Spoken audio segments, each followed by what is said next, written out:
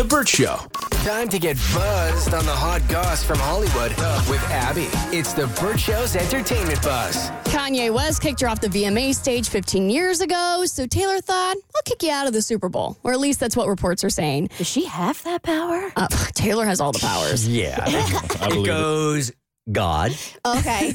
Taylor. Got it. Okay. Now, Taylor might be a couple steps above God at this point. The Tay voodoo is so real. The amount of 13s, which is her favorite number, that were thrown into the Super Bowl at somehow. That woman is a witch. I'm terrified of her.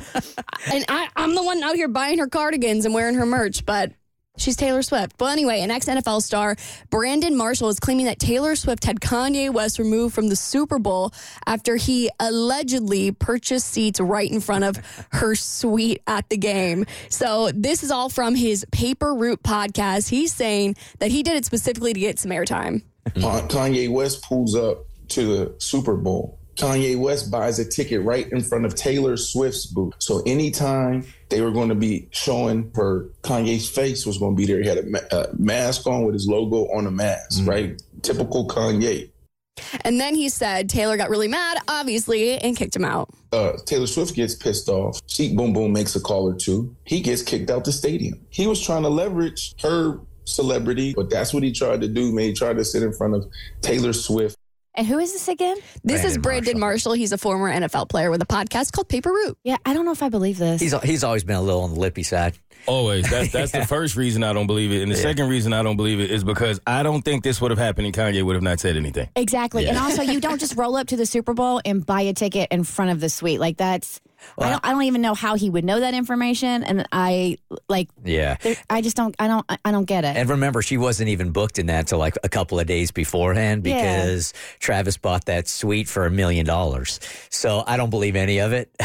But man, he has really become the villain, man. Just even in the rumors, he's just become so villainous. And everything he does. And, I mean, that's a lot of that is self-imposed. Yeah. But one thing for sure, Kanye not going to miss an opportunity to get some attention. Yeah. So he would have ran to a camera immediately and said that this happened. Oh, he would have found some paparazzi and been like, Taylor Swift just kicked me out of the Super Bowl. Yeah, 1,000%. If their whole relationship wasn't based on him being a big old D-bag and trying to steal her time from the Grammys years and years and years ago, you remember that, right? Mm-hmm. I would almost say like, whoa, what a brilliant ploy on his part to embrace his villain, because it would be pretty smart to like buy that in front of the suite so he's going to be on there every single time.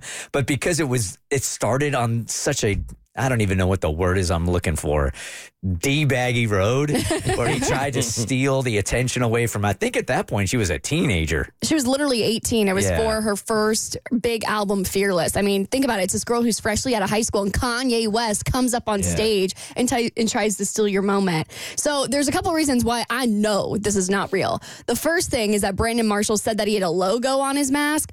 He didn't have a logo. He had a crucifix between his eyebrows, which may be some kind of logo or nod to his merchandise, but it's Jesus' logo. It was Jesus' logo. Uh-huh. It's the Christian logo. That's the Christian version of the Nike swoosh. Yes. Just to crucify him. And the second thing is that I saw a photo of Taylor Swift and Lana Del Rey at the Super Bowl where Lana Del Rey is actually in the seats in front of her and they're like touching hands or something. I didn't know why Lana was there in the first place because then she went up to the suite. So that's how I know Kanye wasn't there, because there's no way that Taylor's just going to be casually like talking to Lana if Kanye's 2 seats down. And the third reason I know is that Kanye's rep came out and said, this is a completely fabricated rumor. It is not true. Yeah. So those are our 3 reasons. But Kanye West is still continuing to be the villain in Taylor Swift's story. He recently put out a new song called Carnival where he name drops her again. He's already done this once in a song called Famous where he said that Taylor Swift owes him some special favors.